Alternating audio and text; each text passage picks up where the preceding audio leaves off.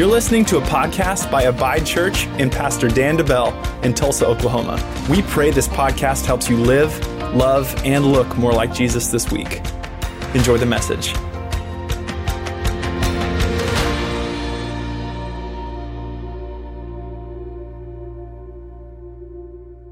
Hey, today we're continuing our theme of revival, and like I said originally, in my mind, I had a nice little clean packaged 3-week revival series for you guys that we were going to do in January, and February was going to be something different. However, as always, God's plan is plan A, and so He continues to reveal things to me as I go to Him in prayer each and every week, and I believe that today is simply a continuation of the last 2 weeks. We've been talking about really defeating this spirit of complacency. We've been talking about how God has just kind of shown us that there's this spirit of complacency that has kind of taken over the Tulsa area and taken over, if we want to call it, the Bible Belt, if you will. And it's this spiritual complacency, which is if you just look it up, it's smugness, it's a self-satisfaction.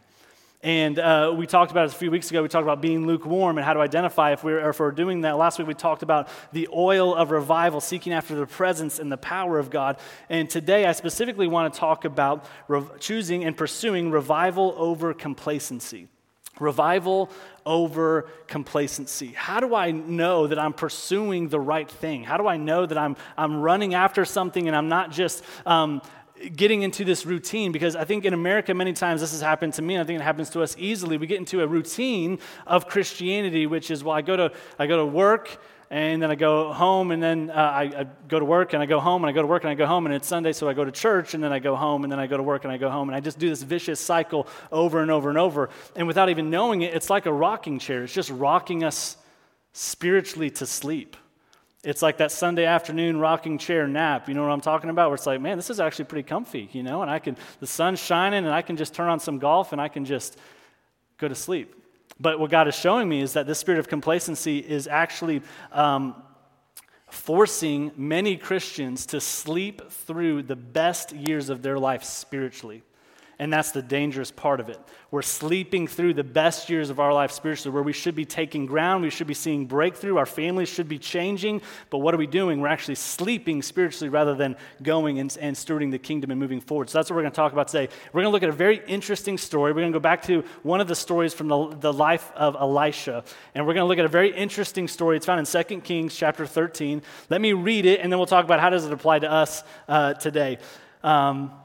Let's read it. A lot of wild things in the life of Elisha in 2 Kings. It's a good read. If you're just looking for some wild stuff, go read 2 Kings. Let's start in verse 14. It says, Elisha had become sick with the illness in which he would die. So here's Elisha. He's at the end of his life. He's basically on his deathbed here. Then Joash, the king of Israel, came down to him, and he wept over his face, and he said, oh, my father, the chariots of Israel and their horsemen. We'll come back to what does that mean. Verse 15, and Elisha said to him, take a bow and some arrows. So he took himself a bow and some arrows. Then he said to the king of Israel, put your hand on the bow. So he put his hand on it, and Elisha put his hands on the king's hands. And he said, open the east window, and he opened it. Then Elisha said, shoot, and he shot. And he said, the arrow of the Lord's deliverance and the arrow of deliverance from Syria, for you must strike the Syrians at Aphek till you have destroyed them. Then he said, take the arrows. So he took them. And he said to the king of Israel, strike the ground. So he struck 3 times, and he stopped. And the man of God was angry with him, and he said, you should have struck 5 or 6 times. Then you would have struck Syria till you have destroyed it. But now you will strike Syria only 3 times. So here's what he says. There's a lot to unpack here, but he says, you should have struck the ground multiple times. It would have guaranteed your spiritual success. It would have guaranteed his physical success, but our spiritual success. He says, you should have kept striking. Why did you stop at 3? And honestly, I think, let's talk about Joash for a second before we get too far into it. Joash was a wicked king of Israel, but he didn't start out that way.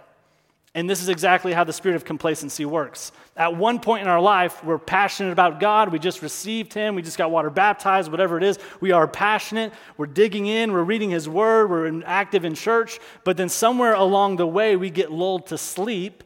And before we know it, it's not just like I woke up and I totally did something else. I've just been drifting.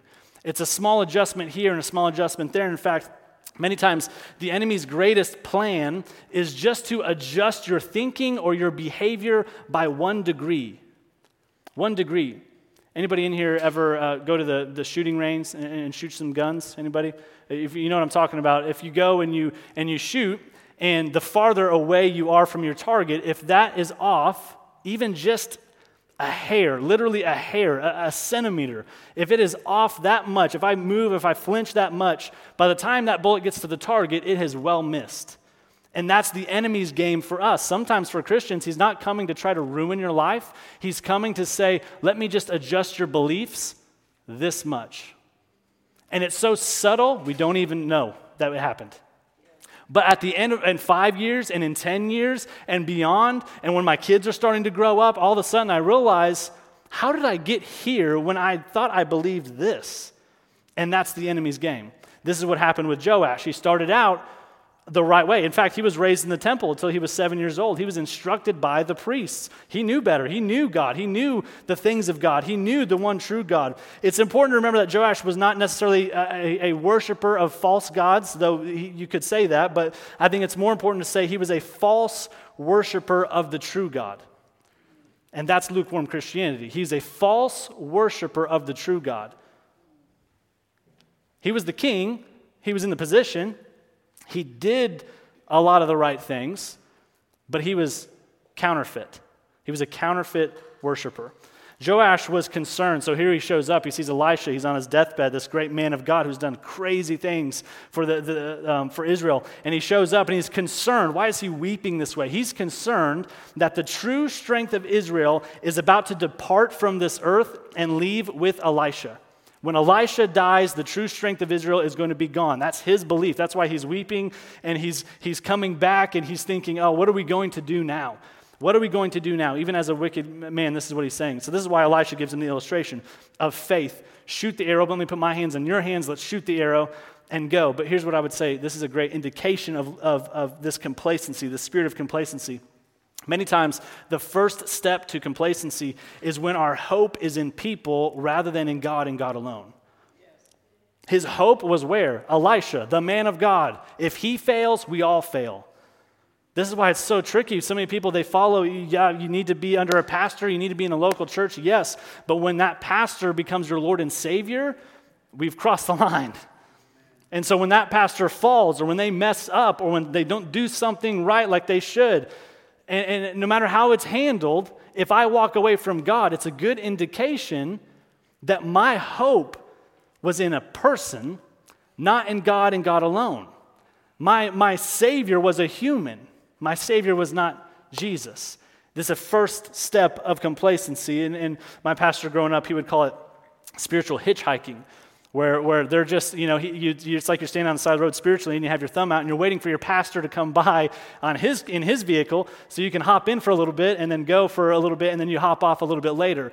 But you're not getting in your own car. You're not doing your own work. You're not progressing yourself. You're just waiting for someone to pick you up and to move you on. And this is what happened with the king. Here's the other thing I'll say before we dive into how this applies to us. He says, strike the ground. Strike the ground. As I dug into this, many theologians believe that it wasn't just that he grabbed the rest of the arrows and he hit the ground, 3 times. That's what it seems like when you read it, but when you actually read into it and we look at the original language and we look at some of the context of it and some of the phrases and verbiage that they would use during this time, he was actually saying, take more arrows with your bow and go to the window and shoot the arrows, striking the ground outside with the arrows. Which this makes sense. Why did Elisha put his hands on the king's hands? To show you what to do. Now he says, I've shown you, now you do it. There was no target out the window. There was no enemy out the window. It was a by faith, shoot this, and we'll talk about that in a little bit. Shoot this out there. Now you continue to shoot. Even after I am symbolically gone, you continue to shoot. Strike the ground. So now that we know that, we can read this with some context and dive into how it applies to us. Strike the ground, not just hit the arrows, continue to shoot the arrows. Here's the first thing when it comes to revival over complacency is we have to realize commitment overcomes complacency. Commitment, personal commitment to God and His Word, it overcomes complacency. How do I overcome it? How do I defeat it? How do I make sure it doesn't latch on to me? Commitment. I might have to ask myself, am I personally committed to God and His Word? Really? Not just making myself think that I am. Am I really committed to God? Am I really committed to His Word? Let's look back at verses 18 and 19. Then he said, take the arrows. So he took them. And he said to the king of Israel, strike the ground. So he struck 3 times, and he stopped. And the man of God was angry with him, and he said, you should have struck 5, 6 times or more. Then you would have struck Syria till you had destroyed it. But now you're only going to defeat them 3 times. So what? He says you're going to have 3 victories, and then you'll be defeated. You're going to get your hopes up, 3 victories, then you will be defeated. Rather than if you would have kept shooting and striking, you would have seen the full victory come through. Can I tell you this? Sadly, most people, and I don't think they would ever verbalize this, but they believe this in their heart. Most people are satisfied with half of the breakthrough that God has invited them into. They wouldn't ever verbalize it because I don't think they know how to. And maybe you're sitting in here and maybe you've felt this before. But they're satisfied with half of the breakthrough that God has invited them into. And here's why. One pastor said it this way. I believe it was Judd Wilhite. He said this: a familiar captivity is more comfortable than an unfamiliar freedom. Let me say it again. A familiar captivity is more comfortable than an unfamiliar freedom. I've always had this addiction. I don't know what my life would be like without this addiction. I've always had this sickness or illness. I don't know what it would be like to move past it. I've always had this trauma in my life. I don't know what it would be like to move past it. I've always had this stress. I don't know what it would be like to live without it. And that's the trick of the enemy. He wants to give you things that you make your crutch, that you have to carry with you the rest of your life. And as much as I hate to say this, some people like being miserable.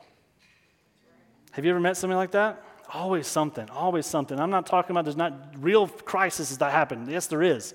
But some people invent their own crisis, or when they move past it, they go back to the one that they did and they reinvent it and stir it up again and make it happen again. Some people like being miserable. They like being stressed. Some people like being sick. Some people like being so busy that their heads spin and their schedule's so busy that they don't have time for anything else. They don't have time for the things of God. They don't have time for things that's going on around them. And the devil's allowed them to get so busy that God can't even use them. Their schedule's busy with their things, not with God's things. So this is what we look at here is some people are satisfied with half. But friends, can I tell you, that's not God's will for you. God's will for you is to have complete freedom. Elisha says, strike, and Joash does, but not enough to have total victory. Partial victory, not total victory. Enough to feel a little of the pressure release, but not enough to actually walk out in freedom. And here's what happens. Another pastor said it this way: we tend to pray enough to ease our conscience, but not enough to make a difference. I'll raise my hand. I'm guilty on that. We tend to pray enough to ease our conscience. I prayed about it, but not enough to make a difference. There's power in persistent prayer. Persistent prayer. Before I get to diving into that, let me say this. Commitment overcomes complacency. How do we know when we are beginning to not be committed? People who aren't committed make excuses. People who aren't committed make excuses. So let's talk about this for a second. Let's read between the lines. You can think of all the excuses that the king could have made, but none of them are valid. Let's talk about it for a second, how it applies to us. The king could have said, well, I stopped shooting because I didn't want to be presumptuous. I didn't want to ask too much of God. I stopped shooting because I didn't want to ask too much. Many times we say, I stopped believing for that because I wasn't sure God actually cared. Many times the king could have said, well, I stopped shooting because I'm not a very good archer. Yet sometimes we say, well, I stopped praying because I'm not very good at praying. The king could have said, I stopped shooting because Elisha didn't help me more. Many times we say, well, if my pastor would just preach on this or do what I suggest or change that, then I could, right? The king could have said, I stopped shooting because I thought 3 was plenty. Yet many times we say, well, I prayed once and nothing happened, so it must not be God's will. The king could have said, I stopped shooting because I didn't think it would really do any good. And many times we say, well, I don't tithe, I don't give to the church because I don't know if it's really biblical or if it even makes that big of a difference. The king could have said, well, I stopped shooting because I wasn't in a shooting mood. I didn't feel like it that day. Yet many times we say, well, I don't have a daily quiet time with God because I'm not a morning person, I'm not a reader, I don't know where to start, I don't have time. The king could have said, I stopped shooting because I didn't want to get overexcited. And here's the big one right here. I didn't want to get overexcited. Yet many times we say, I didn't want to ask for that thing, believe for that thing, because I didn't want to get my hopes up. Can I tell you, faith is all about getting your hopes up. And here's what I would say. When God invites us to take something by faith, we must receive it boldly, not passively. When he says, take it by faith, we must receive it boldly. And we ask him, knowing that he's a great king. He's a giver who is honored by bold, reverent requests. Let me say that part again. He is a giver, a great king who is honored by bold, reverent requests. Yes, I respect him. I honor him. I have a reverent fear of him. But I come to his throne boldly, proclaiming his word over my life and saying, God, your word says this, and I'm going to believe that, and I'm going to speak that until I see it come to pass in my life. This is why Colossians 4 says this, continue earnestly in prayer, being vigilant in it with thanksgiving. Even in preparation, I had to ask myself, does those two words that are highlighted, earnestly and vigilant, does that describe my prayer life? Daily. Not in crisis mode, right? It's easy to be earnestly in prayer, vigilant in prayer when it's crisis time. I'm in the hospital, something crazy's happened, or finances, whatever it is, I've lost my job. Easy. I'm not talking about that. I'm talking about daily, earnestly in prayer. Continue being vigilant in it. Let's look at Hebrews 11:6. We all know this one. Without faith, it's impossible to please him. For he who comes to God must believe that he is, and what? He's a rewarder to those who diligently seek him. Commitment, personal commitment to not just God, but his word. And when I do that, what happens? It begins to destroy complacency in my life. I'm going to commit to this. I'm going to do this. I'm going to do it passionately, and I'm going to eliminate excuses. I've got to look, personal commitment to God and his word is the first step to overcoming complacency. I've got to stop making excuses and I have to start making progress. But here's the good news. That doesn't mean that we have to do the miraculous. Here's what we do. It's point number 2. I got 2 points for you today. The second one's this. Shoot and don't stop shooting. Shoot and don't stop shooting. Because see, what will happen is the enemy will take everything we just talked about, excuses and all this other stuff, and you'll start to feel condemned, and you'll start to feel like, well, I'm a bad Christian. I need to do more. You may need to make some adjustments. You may need to get better in a few areas, yes. However, the miraculous is not your responsibility. Obedience is. Let's remind ourselves of these verses. Verse 17 says, open the east window, and he opened it, and Elisha said, shoot, and he shot, and he said, the arrow of the Lord's deliverance, and the arrow of deliverance from Syria, for you must strike the Syrians, right, until you destroy them. And take the arrows. So he took them. And he said to the king of Israel, strike the ground. So he struck 3 times and he stopped. Let's remind ourselves, the arrow wasn't meant to hit an enemy. It was meant to chart a prophetic course of action. He wasn't open the east window and shoot that king, the enemy king. That's not what he's doing. It's a prophetic course of action. And many times it was common in those days for a commander to shoot an arrow into the enemy's territory to signify that the charge was about to begin. It served as a visual command that now is the time to advance. We're going forward now. So he shoots the arrow. When King Joash had the opportunity to shoot the arrow or arrows, it most likely seemed to be a very small thing to him. Think about it. This old, he's a man of God, yes, but he's on his deathbed. If he helped me shoot the first arrow, it must have felt like a simple task. It seemed small to him. He did not know that God's plan for what? A nation, and his seemingly small actions were vitally connected. He didn't realize that his small act of obedience and the future of a nation were vitally connected. And this is why so many times we overlook basic obedience to God's word. But also that's the warning if I overlook basic obedience to God's word. The future of not just my life, but my family's life, my family tree in the future, my future generations, and for all we know, nations hang in the balance of our decision of obedience. Yes, he was a king, but all he had to do was shoot some arrows to get victory. Elisha said, open the window and shoot the arrow in faith. So here's the truth. Success in the kingdom of God is obedience. How do I know if I'm winning? How do I know if I'm successful? Are you obeying? That's what it comes down to. Success in the kingdom is obedience. Let God handle the outcome. Success is, we need to feed these 5,000 people. I have a lunch. That's success. You can use mine. Success is obedience. Cooperation is the necessary partnership to see God's kingdom come and his will be done on earth as it is in heaven. We pray it, but what is he looking for? Cooperation. Who can I partner with? Who can I use? What's your faith? What's the level of your faith? How many times will you shoot the arrow and strike the ground? According to that, you will have victory. How dedicated, committed am I to seeing it through? One act of obedience in your life can change your entire family tree. In fact, I'll let you know that this church exists because generations ago, in fact, my grandpa, he made a decision. He looked at his family that was full of brokenness, addiction, divorce, sin, all of it. He looked at it and he said, enough's enough. Stops with me.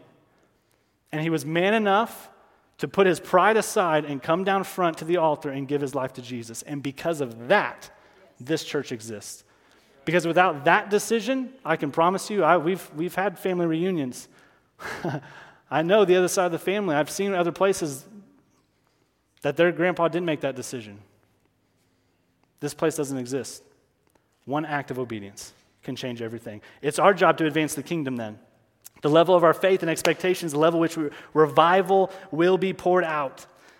But if we become, hear me in this, if we become complacent, comfortable, satisfied with who we are or where we've been, then we have forfeited the opportunity to help lead revival in this city, starting with your own family.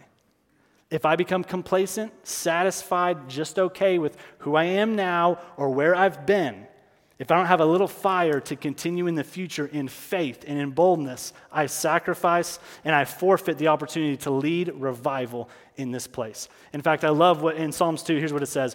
He says, ask of me, and I will give you the nations for your inheritance and the ends of the earth for your possession.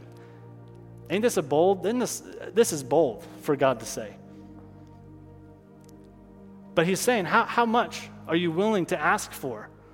In faith, according to his word, not just stuff that you wish would happen, but does it align with his word in your life? Because his word is his will for your life. Ask.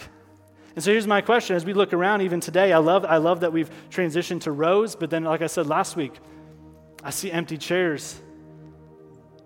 And I have names for a lot of those chairs that I'm praying for, that I texted Friday and Saturday to invite to church, that I know they need to be here.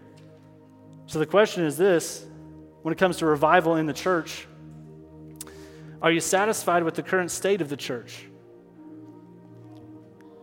Empty chairs are missed opportunities. Right? We may put on the brakes and say, well, we don't want the church to get too big, right? But here's what I would say.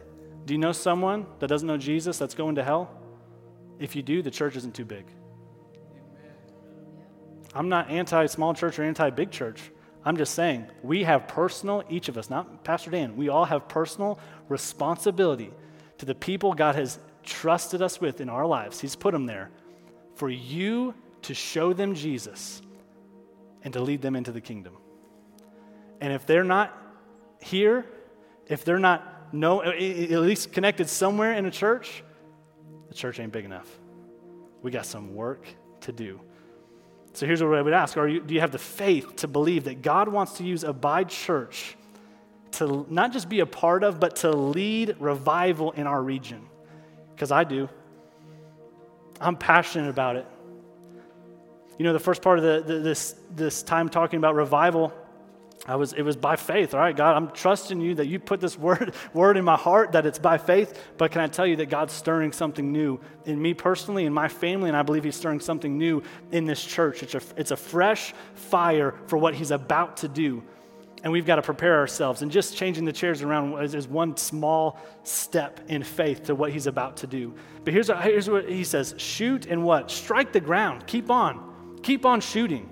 And so for us, it's the same way. We're going to strike the ground until revival pours out. We're not going to stop. We're going to keep shooting. We're going to keep praying. We're going to keep seeking. We're going to keep inviting. We're going to keep going until revival pours out. We're going to strike the ground until the full weight of God's glory fills this place. And we see miraculous things happen. We're going to go after it. We're going to strike the ground until the rivers of living water flows out and it floods the region, bringing revival to the Bible Belt again. Come on. There are people counting on us. They don't even know it yet. They're just waiting for an invite. They're just waiting for someone to say, come and see. You may say, Pastor Dan, is it really that big of a deal? Let me show you this quote from Spurgeon. He says this, so there be some who think that hearing the gospel is a little thing. It's just one church service. Is that really that big of a deal? Here's what he says. Life, death, and hell, and worlds unknown may hang upon the preaching and hearing of a single sermon. Is church really that big of a deal? Yes, it is. Absolutely it is. It's the hope of the world. It's the body of Christ, meaning this. It is what Jesus would be doing if his physical body was still here. That's what the church should be. So that's what we're striving for. That we're going to walk in God's presence and in his power, and we're going to see his kingdom come, his will be done on earth as it is in heaven. But where does it start? Church. When I look around, if you look around next to you or even behind you and you see an empty chair, who do you know that God's put on your life and put in your heart to invite and to bring? That's far from him. I'm not here to grow a huge ministry for me. But I am here, anointed by God, and I believe to lead revival for this region. So why do we want more room, bigger numbers? Because I know I have at least 15 people I could list right now that don't know Jesus. But God's put them in my life. And so I say, yes, Lord. I'll reach them. I'll invite them. I'll pray for them. I'll meet them where they're at. And I'll do everything I can to introduce them to you. We must choose personal commitment over complacency. We must shoot in faith and keep on shooting. Pray, invite, go after. Don't underestimate the power of what a single prayer, a single text, a single invite to church may do. Someone else's family tree may be changed because you text somebody and said, will you come to church with me? Life, death, hell, worlds unknown hang in the balance. God said, ask and what? I'll give you the nations. Not so you can set up your own kingdom. I'll give you the nations to reach for me. I'll give you the nations. So I say, church, let's ask God to give us the city of Tulsa, Broken Arrow, Wasso, Claremore, Bixby, Sand Springs, everybody else. Come on, get in there. And the region and the Bible Belt. Come on. There are hurting people who need to hear the gospel. Time is short. Jesus is coming back. Time is short. We better have some anticipation. We better reject any spirit of complacency that would try to come on us and say, no, now's not the time to get rocked to sleep in my Sunday rocking chair spiritually. I'm not going to sleep through the best years of my life spiritually, and I don't care what age you are. God's not done with you yet. You may say, well, I'm retiring. I'm on the edge of retiring. God's got work for you to do and people for you to reach. Stay encouraged. He's not done. You're not too young. You're not too old to be used by God. And so let's make it personal as I wrap up here. Reflection questions. Here's the reflection questions. We know what we're doing for our church. We're gonna shoot, and we're gonna keep on shooting. We're gonna go after revival. But we've got to see revival personally before we can ever see it in our church and in the region. So here's the first one. What excuse have I made that's keeping me from God's will being done in my life? The king had all the excuses. I didn't feel like it, right? I'm not a good archer. I'm not a whatever, okay? What excuses hold me back? Number 2 is this. What seemingly small act of obedience do I need to do so that God can bring revival? That small act of obedience may be making some adjustments in your personal life, but some of it may be grabbing an invite card and inviting someone. It may be praying for someone. Maybe texting them saying, hey, I'm praying for you right now. It may be inviting them to church, and you never know what could come from it.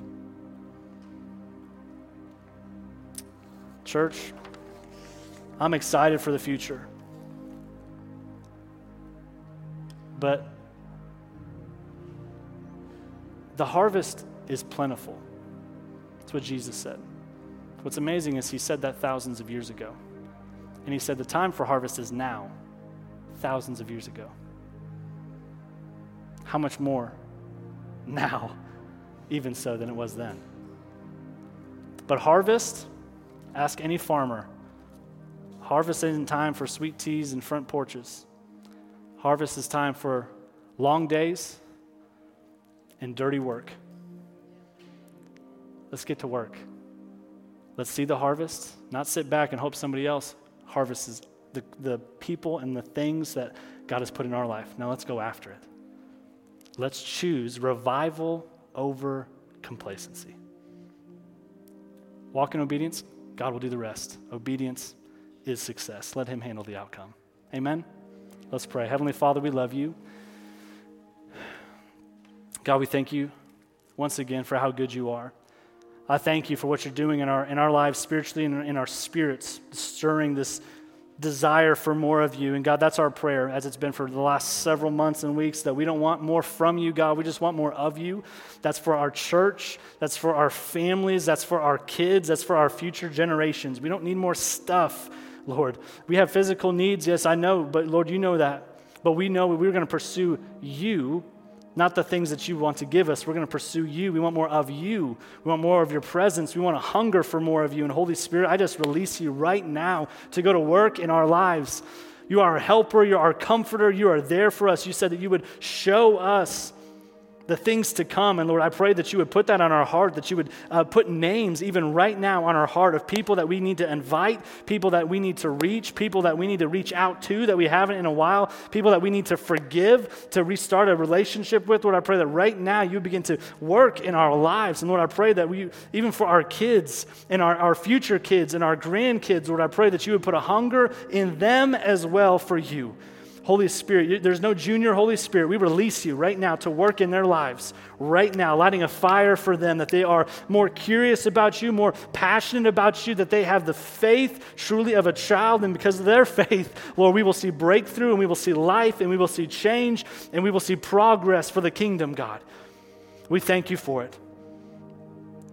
We're just honored to be a part. Thank you for using us to help lead revival for the city of Tulsa and for the Bible Belt and for this region, God. Thank you for it in Jesus' name. Thank you for listening to the Abide Church podcast. If you'd like to partner with us financially, or if you're in the Tulsa area and would like to attend our weekly gathering, you can check out abidechurch.com.